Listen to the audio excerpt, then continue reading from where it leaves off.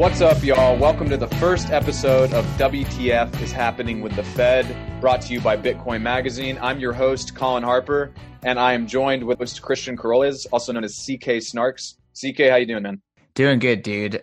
Crazy fucking times, and I think that this podcast is extremely relevant and extremely needed. Our goal here is to really, document the day-to-day actions of the Fed and the federal government, and to try to translate it into what it means for Bitcoiners and what it means for Americans and global citizens in general. Yeah, we're just trying to document the kind of day-to-day actions and steps of the Federal Reserve and also the federal government, because as y'all probably know, if you're keeping track of the news, the stakes are getting more drastic every day. The Fed's balance sheet is ballooning. Open market operations and QE are going full-fledged, and the economy hasn't even fully shut down from coronavirus yet. So, I mean, I'm not trying to be too alarmist, but things are going to get pretty crazy, especially as supply chain seize up even more. And once you start seeing some defaults on all of the debt floating around in multiple industries and sectors, things are going to get messy. So we wanted to create a podcast that kind of went in depth into just exactly what the Fed is doing to try to counteract the financial and the economic slump, and how these tools work and how they might differ from what the Fed has done before. But before we launch into all of that, I want to go ahead and give a shout out to some of our sponsors. First and foremost, they've been with us from day one. Give Bitcoin is sponsoring this podcast, and we want to give a big shout out to them. Give Bitcoin is the only place where you can both give the gift of Bitcoin and the gift of Bitcoin education to anyone in your life, especially pre-coiners. Right now, it's a great time to get them into Bitcoin. I've been getting a lot of queries from friends and family, and I've also used Give Bitcoin to introduce people to Bitcoin and give them their sats. They time lock it from a year to 5 years, and they give them educational content. The recipient of the Bitcoin, they give them educational content so they can learn about Bitcoin, Austrian economics, why we find it valuable, all that good stuff. So go check out givebitcoin.io. Really great project. They're also launching a new product, right? CK, can you tell us a little bit about that? The parent company of Give Bitcoin is called Swan Bitcoin. And what a crazy time to launch a product that is dedicated to helping Bitcoiners stack sats in the most easy way possible and transform their fiat into Bitcoin that is sent directly to your non-custodial wallet, other than launching it during a black swan and calling it Swan Bitcoin. I just think that the story is absolutely crazy. Timing is nuts. Yeah, the timing is nuts. And like Colin said, Corey, Brady, Jan, the entire Swan and Give Bitcoin team are really dedicated to creating the on-ramps that Bitcoin deserves. And whether that's with Give Bitcoin or whether that's with Swan Bitcoin, which is more for someone who's just trying to stack sats, they are Bitcoiners first, and they are just trying to do what is best for Bitcoin. So I'm super excited to work with them on the regular, and very thankful that they are sponsoring WTF is Happening with the Fed. Our last sponsor, and probably the most cypherpunk company out there, or maybe they're not even a company, is Bisq.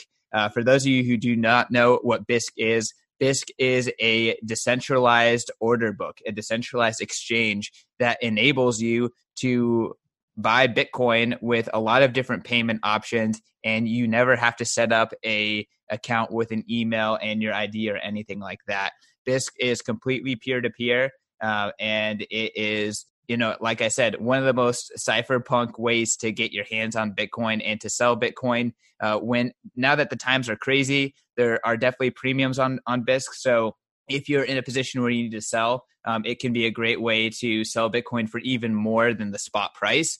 And when the times are less crazy, Bisq is a fantastic place to buy Bitcoin very close to spot. I bought Bitcoin at only a 3% premium, and that's pretty fantastic for not having to go through a KYC exchange or anything like that, and having it completely non-custodial as well. So like I said, it's super easy to set up Bisq. I did it on my own. I'm pretty non-technical, and I bought Bitcoin, and it was a fantastic experience. So kudos to Bisq, and thank you so much for sponsoring the show. Highly recommend everyone go to Bisq, download it, and give it a whirl. All right, guys, so let's go ahead and launch into it. To get everyone up to speed really quickly, the Senate just passed a stimulus bill, a $2 trillion stimulus bill last night. The president is expected to ratify it, and the executive is expected to push out its own $6 trillion aid package to try to alleviate the pressures on the economy and financial markets right now. That's a lot of money. I mean, we're throwing... Can you explain that? How can the Senate pass a $2 trillion bill and then the executive is also going to do another $6 trillion? Could you explain that? Yeah, I mean, it's kind of like a divide and conquering approach, right? So like the executive under its domain has the U.S. Treasury, which has its own slew of monetary and fiscal tools that it can, or rather fiscal tools that it can leverage. And there are certain things that it can do without Congress's purview, and there are certain things that Congress has to, sign off on for it to be able to come into law. So to kind of give you some context, for instance, for the Senate bill, the deal includes $500 billion for corporate liquidity programs, which a lot will go to the airline industry, and $367 billion for small business loans, and $100 billion for hospitals, $150 billion for states and local governments. And this is also tacked onto the $1,200 that every American who makes below $75,000 a year will get. So it's like, to answer your question, it's kind of like, the executive can do one thing in one area of the economy, and the Senate and Congress can do another.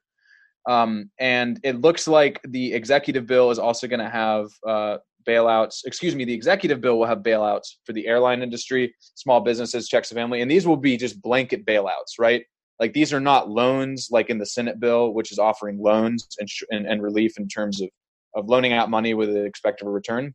The executive bill, which hasn't, or the executive order, which hasn't been fully formed yet, will be just straight bailouts, and to the tunes of trillions of dollars. I mean, stuff that is kind of crazy to fathom. So I really want to just take a step back really quickly to 2019 so we can get an idea of kind of how we got to this point.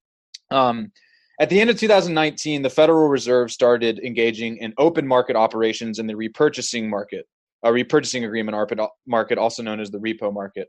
The repo market is an overnight lending market where banks give each other short-term loans. And when I say short, I mean usually they're resolved within a day's time, at most a month or longer. And if they take that long to resolve, that's usually a bad sign. But the repo market is where banks lend each other short-term liquidity because Bank A may not have enough cash on hand to meet its obligations at the end of the day. So Bank 2 gives it a short-term boost in liquidity. Well, in September, banks stopped lending each other money for the Fed's target rate, which is the Federal Reserve's suggested rate for giving out these loans. What is that, 2%? The banks were asking for 10% from each other. So there was a liquidity crunch. The Fed stepped in, and by the end of 2019, you had $500 billion worth of repo operations. And now they're still doing that. They're offering $1 trillion daily. That doesn't mean $1 trillion will be pumped into the financial markets daily. But that means that if banks need it and they have the right collateral, that they can receive that liquidity from the Fed. So it's basically a liquidity guarantee, and there's not really a cap on it. And we've seen the same thing with QE, quantitative easing, the process by which the Federal Reserve purchases bonds and other, quote, high liquid securities, end quote, from banks to pump cash into the system. The Federal Reserve has also announced recently that it will do unlimited QE for the foreseeable future. So, Colin, I think something that a lot of people are confused about is what is the difference between these repo market purchases and this QE thing and money printing? At the end of the day, both of them accomplish the same goal of flushing the system with cash when cash is not abundant. And they both also have the side effect of expanding the Federal Reserve's balance sheet. Now, the Federal Reserve's balance sheet is a balance sheet that lists all of its obligations and liabilities. When the Fed is putting money into the economy, its balance sheet expands because it is purchasing assets from the open market and putting cash into the system. So its debts and obligations rise, and we've seen it raise to $4.6 trillion recently. With QE, the Fed goes directly to banks and primary lenders and says, okay, what assets do you have on hand, like treasury bonds, or in some cases, mortgage-backed securities, which we'll get into later.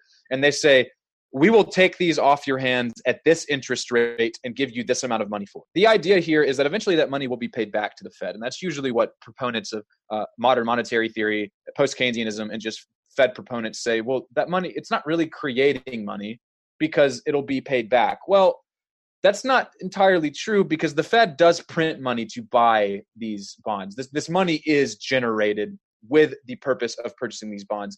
And with the repo market, it's not very different. I mean, they're still purchasing, there is still collateral put up for a short-term loan. The difference in the repo market is that it's a short-term loan in terms of literally days, weeks, or at most a month or two. And that money is typically paid back very quickly. With QE, these are much longer term loans. And the guarantee of payback is not always set in stone.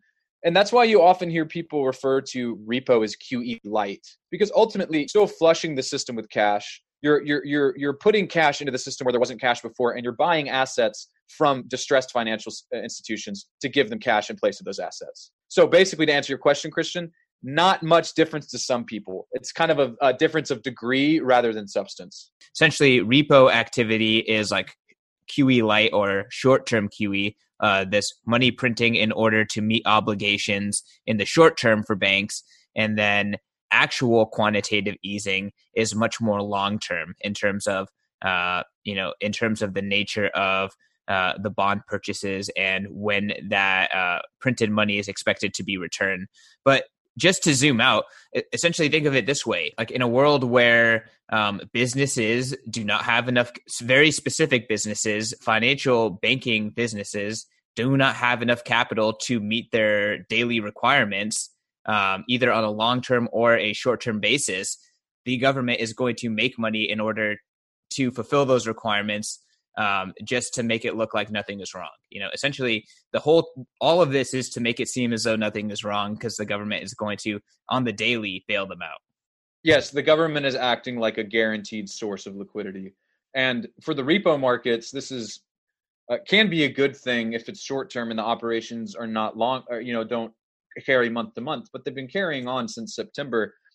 And with QE, just to hit on one more point, with the repo agreements, they're putting equities and securities and maybe mortgage-backed securities, all these things as collateral, and usually the debt's paid back very quickly. With QE, the debt isn't paid back until the bond reaches maturity, or at least it doesn't have to be paid back until the bond reaches maturity that the Fed is buying from these banks. And, if they were just buying bonds, that might be okay. But they've started buying a lot of other things too, like mortgage-backed securities are entering the Fed's purview for things that they're buying. They're buying other equities that they label as, quote, highly liquid securities, end quote. And this is where this gets reckless, right? Because QE in itself isn't necessarily a bad thing, just like leveraging debt isn't a bad thing if it's done responsibly.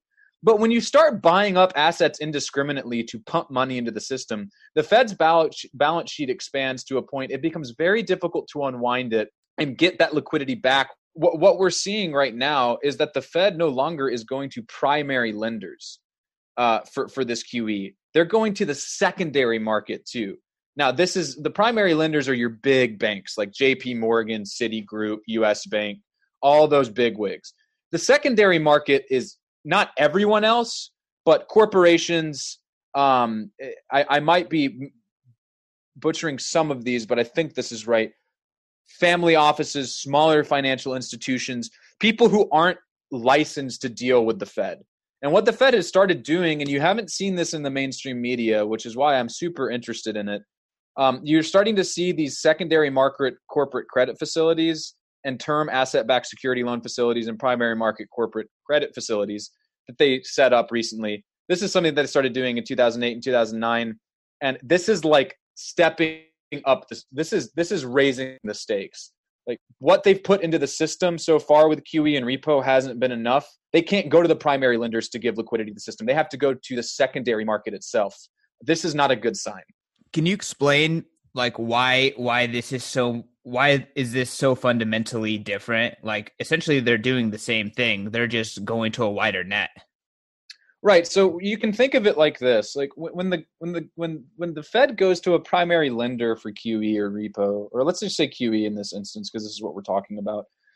That primary lender then distributes that liquidity downstream, right? Because the primary lender banks with the secondary market, and so on and so forth. The idea with QE is, okay, there's a cash crunch, give big banks cash crunch, then that liquidity can find itself into trickle down into other areas of the economy and relieve spending being frozen up, right? And certain payments not being made on obligations and debts.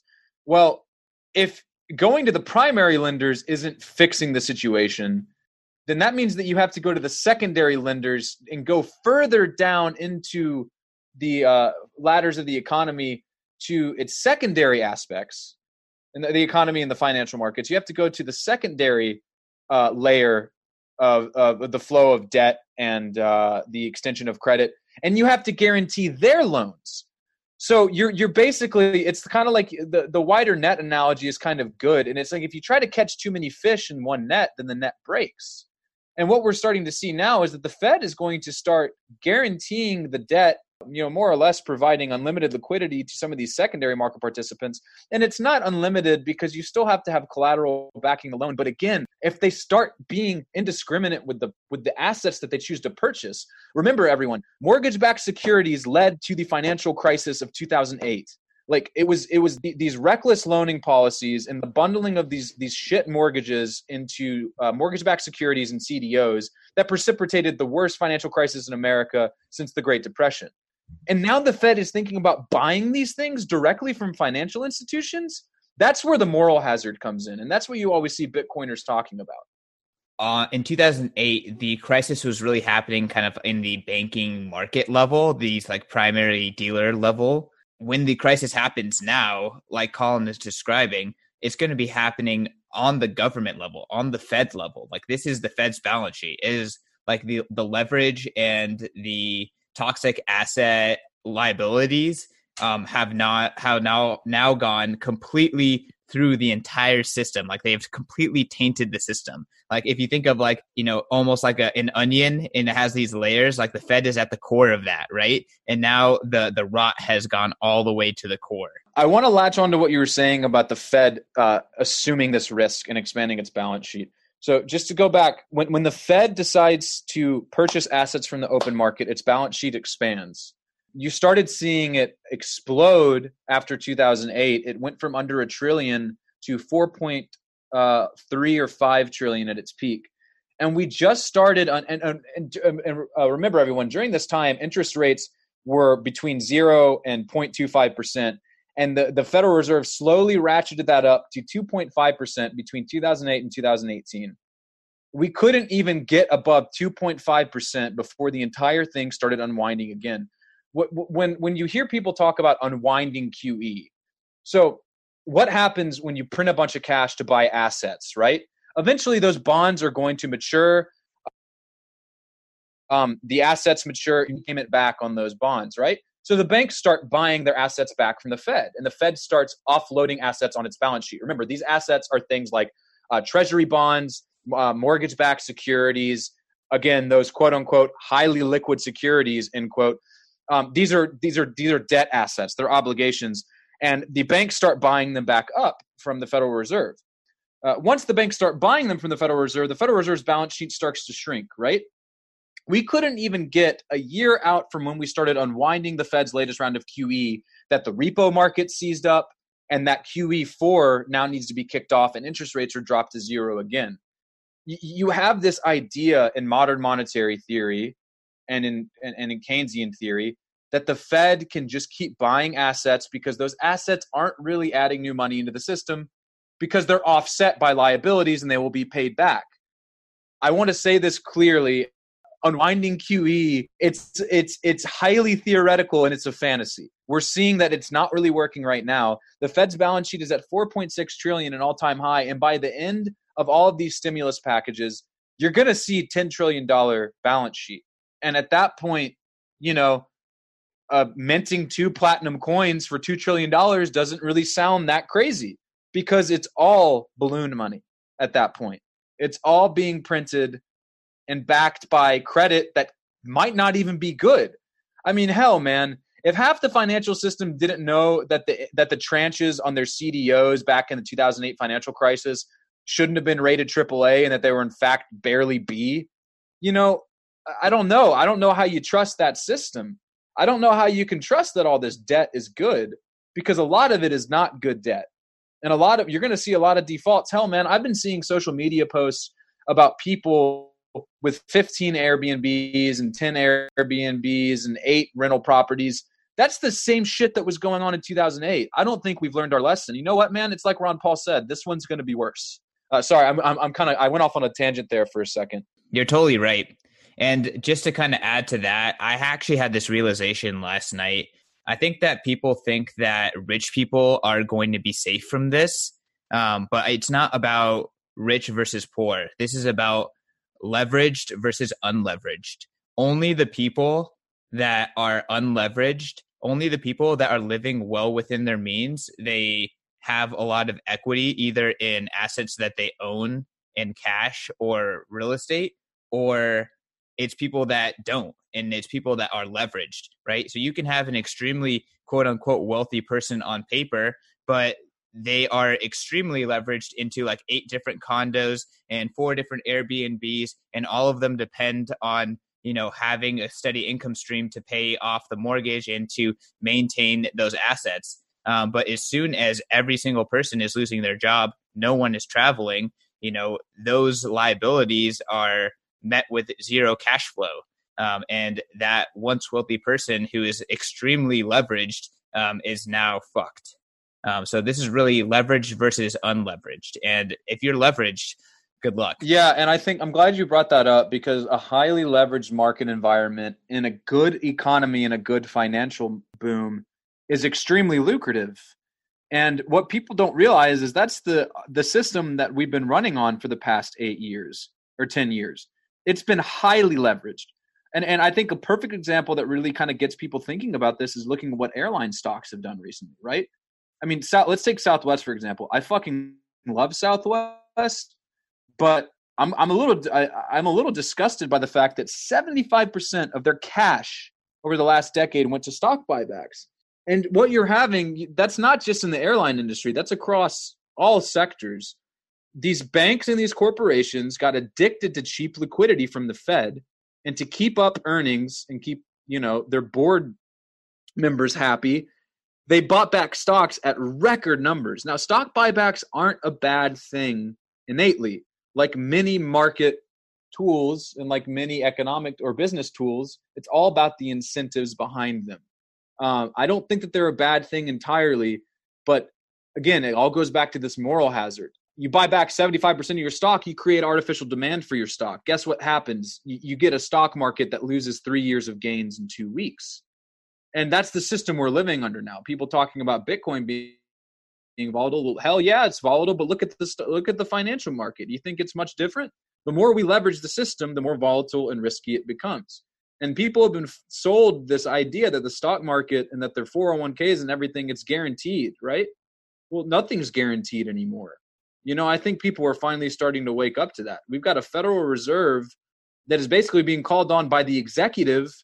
The executive's plan is $6 trillion, and it would basically require $4 trillion in freshly printed currency from the Fed. You're getting the Fed pulled on by the executive and the legislative. The Fed will be involved in helping, businesses with the Senate stimulus package as well. They'll be offering direct loans. And another thing I want to point out too is with those facilities we were talking about that the Fed is setting up, those secondary market and primary market corporate credit facilities. That was something the Fed started in 2008. They're doing it again now. There's another one called term asset-backed security loan facilities, and I'm going to read an excerpt from the American Action Forum, an article on their website. It's a great article explaining some of these things. The TALF program, or the Term Asset-Backed Securities Loan Facility, is a program that provides financing to investors willing to invest in financial instruments, securitizations backed by small businesses and consumers. Again, the Fed is going to have to go to small businesses now too. and medium-sized businesses, just like the stimulus packages are talking about. They're going to need money now too. These securitizations include, for example, student loans, credit card loans, and auto loans in the asset-backed securities market. So they're going to buy asset-backed securities that are, basically bundles of debt from anything from auto loans to credit card loans to student loans. And, you don't have to go far. Can you think of shittier, lower quality debt than credit card debt and car loans and student debt? Honestly, man. Like, this is literally freaking grime. This is sludge. Exactly. You're not buying the ripe fucking apples out of the bunch, man. You're buying the rotten, shitty ones that the farmers wouldn't feed to the hogs. And that's what I was kind of talking about earlier, is like QE in itself. No, it's not a bad thing, but look at the assets that they're buying. They're not just buying treasuries anymore. They're buying anything that they can to pump money into the system. And if you buy dirt, if you buy crap, then you're going to get crap in return. It's just, you almost think that they got to do it because everything's so upside down, but it's the ramifications of this. I mean, this is unprecedented, man. We haven't seen an economy we haven't seen a central bank going to overdrive like this, or central banks across the world going to overdrives like this ever. And that's the other thing that I think people take for granted. They think these fiat monetary systems are so rock solid because it's the only thing that they've known. But they're extremely new. They're not even a century old if we really want to think about it, going off the gold standard completely. But, Keynesian theory is still relatively young. And what we're starting to see now, man, is it's evolving into modern monetary theory, where the central bank will basically have unfettered license to intervene in monetary policy as much as it wants to. Because as long as you can keep production up with inflation, you don't have any problems. At least that's how the theory goes. Okay, so let's get back into TALF. Okay, yeah. So TALF, from this excerpt, and this takes kind of the state talking point. Without a market for small business and consumer loans, lenders simply stopped making loans to consumers and small businesses. That's pretty obvious. TALF is therefore vital to maintaining access to credit for small businesses and consumers. This goes back to what I was saying earlier about when you were like, well, when they're casting a wide net, why is this a problem? Well, if you're going to the primary lenders and they're the major fonts of liquidity for the entire system and also loans, right? They're huge credit lenders. If those guys aren't giving out credit, there's probably a reason they're not giving out credit, because there's something wrong with the markets. And doesn't necessarily mean that the Fed has to step in and change the markets, maybe let the markets resolve themselves. But, the primary lenders aren't lending to the secondary market. So the Fed says, okay, well then we'll just go straight to the secondary market. If the liquidity is not making its way downstream, I don't think that the answer is to flood the downstream plains, right? You have to figure out what's blocking the liquidity. But the Fed's response is to just turn the fire hose on the whole thing. And going back to what you said, yeah, dude, this is credit card debt, student loan debt, and auto loan debt. All of those are super easy to leverage. One of our friends took out tens of thousands of dollars to buy Bitcoin. He had a good credit score, right? And the bank didn't even ask him what he was using it for. You're right. It's the worst debt possible, and now the Fed's going to buy it. And I don't think people really realize that, right? Like, they don't really think about the value of what's being purchased. When you go to the grocery store, hopefully you look at your produce and you look at your meat and you're worried about the quality of it, right? The Fed right now is saying, we don't care about the quality, give it all to us. It's scary, man. It really is scary. Interest rates are 0 to 0.25% right now. Crazy low, negative, not out of the picture, because we're already seeing bond yields go negative, which is something we didn't really touch on. First time in America? Yeah, baby, first time, man. And people don't think negative rates are coming, but they probably are. The Federal Reserve is offering $1 trillion in daily repo operations. If you can go to Federal Reserve, you can look up actually how much is being taken every day. It's in the tens of billions, 40 billions daily. If you go to the federalreserve.gov, they have charts on all of this stuff. Kind of nice that they're transparent. Unlimited QE. They're going to be offering, like repo, just basically limitless liquidity. And they're not just going to primary lenders now, but they're going to, or primary dealers, they're going to the secondary market. What this means for Bitcoin, that is the $1 million question. And by God, I really hope it means good things. Man, it's kind of crazy. I thought we were starting to see the decoupling a little bit. I think we are starting to see the roots of it. Still some correlation with financial markets. I think there's still some pain left, if I'm being honest. It might, maybe not. I hope I'm wrong, but I still think there's probably some pain left. But yeah, man, I mean, this is what Bitcoin was literally made for. And that's why I think so many Bitcoiners right now are simultaneously kind of like anxious, but also exhilarated. We've been talking about this for a decade, and it's finally happening. Yeah, I mean, I think I can definitely attest to the dual anxiousness as well as popcorn that exists. But I agree. Like, it's difficult to tell. I am extremely glad that I have Bitcoin in my custody. It has now become extremely difficult to get gold delivery, to get the physical gold. At this point, like, you can't get it. You can still get Bitcoin relatively easily. And I think that that's going to be a really interesting paradigm. I think what in the short term is creating the most uncertainty for me is we are still going through this massive deleveraging event. And I have a suspicion that a lot of quote unquote hardcore hodlers and hodlers of last resort, people that would never sell Bitcoin, and I would consider myself in that position, I have a feeling that a lot of us may be too leveraged ourselves. And if that is in fact true, if Bitcoiners are too leveraged, then a lot of Bitcoiners that would never have sold Bitcoin will be forced to sell Bitcoin. So what we saw a few weeks ago during quote unquote Black Thursday, when Bitcoin dumped 40%, was almost all of those coins were new coins. In Bitcoin, you can see the age of the coin. And almost all those coins that were sold were new. So that indicates that the long-term holders, the people that have been holding for an extended period of time, were not selling, and they hadn't lost faith. And that held the ground on the Bitcoin price to some degree, and that's why it's rebounded a little bit. If those people can remain, if they can continue to not sell, that's going to be fantastic, right? Bitcoin will moon. In the case that those people are too over-leveraged and they have to sell, they're put in a position where they just need to flee for liquidity.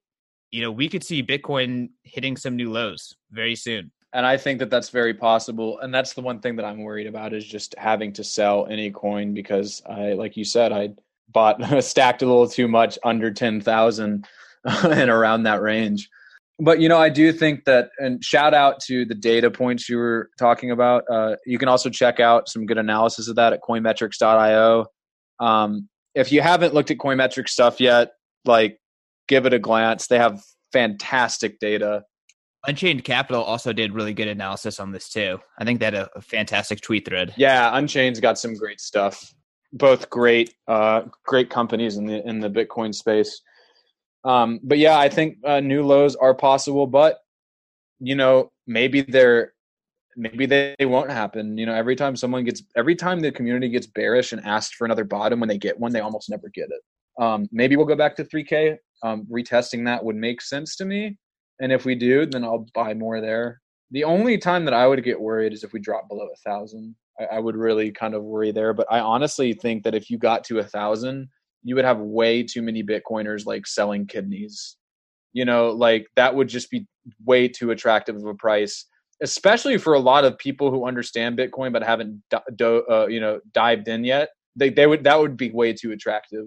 My long-term outlook for Bitcoin right now is that Bitcoin at 5K, when we dipped to there into 3,800 a few weeks ago, that was just a fucking crazy buying opportunity.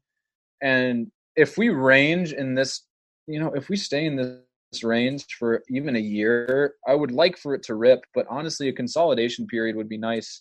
I just hope that it stays stable throughout all this. And I don't think a consolidation period matters if everyone that believes in Bitcoin has no cash. It doesn't matter. That's true. And like, we're going to find out how fiscally responsible Bitcoin believers are, because this is really what this press is about. Fiscally responsible versus over leveraged, right? So that's pretty true. If Bitcoiners are fiscally responsible, like, they're not going to sell their coin and this shit's going to moon. On top of that, I do think that there may be, accelerated education and mass appeal for owning a better digital asset. And that could help Bitcoin moon as well. But we'll see if that really happens. It seems like there's massive demand for physical gold. And a lot of companies like Unchained Capital and River and a lot of these other kind of companies that are making it easy to buy and get and store, Bitcoin are reporting record number of uses. So people are taking their stuff off exchanges. They're getting their own custody. They're buying Bitcoin too at record amount. So we'll see. Like, it just depends on, where that ratio goes and how long, these people can keep buying and keep reallocating to Bitcoin. Yeah, absolutely. And one more thing I will say is that I think that, what a time, man. Like, Federal Reserve's basically like unlimited money printer go burring, and then the halvening is still on for May. We'll see, man. We'll see if the supply shock does anything. I've seen some pretty good arguments that suggest that, it's such a paltry amount of like the outstanding Bitcoin supply that it's not enough to affect the trading. I think that doesn't take into account how much miners rely on exchanges providing very steady liquidity. But at the end of the day, I think that it's going to be wild seeing the halvening play out in these times. And I will say, man, I've never been more bullish. This was a info-packed episode. I think you did a fantastic job, Colin, of really breaking down individual things and what the Fed is doing differently now in terms of changes to QE and changes to the repo market. So thanks a lot for kind of helping, me and others understand. In the future, in these future shows, we may do 1 or 2 a week, and we will look to get more experts onto the show. So that way you can graduate beyond, me and Colin. Ultimately, our goal is to try to translate what is happening. It's really kind of difficult to understand and try to make it accessible. So that way you can understand what this means for you and what this means for Bitcoin. Colin, where can people find you? You guys can find me at As I Lay Hodling on Twitter. Also, just my name, Colin Harper, ColinHarper. My author page is also on bitcoinmagazine.com. What about you, CK? Yep. Also on Twitter at CK_snarks, at POV CryptoPod. That is my podcast, and you can find me there. Make sure to follow all of us and make sure to follow Bitcoin Magazine and subscribe so that way you can get this show every single week and stay up to date with what the fuck is happening with the Fed.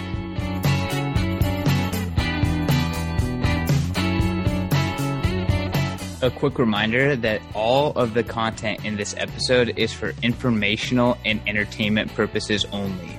You should not construe the information as legal, tax, investment, financial, or any other advice. Nothing contained in this presentation constitutes a solicitation, recommendation, or offer by BTC Media, the Let's Talk Bitcoin Podcast Network, or any third-party service provider to buy or sell securities or any other financial instruments. Do your own research.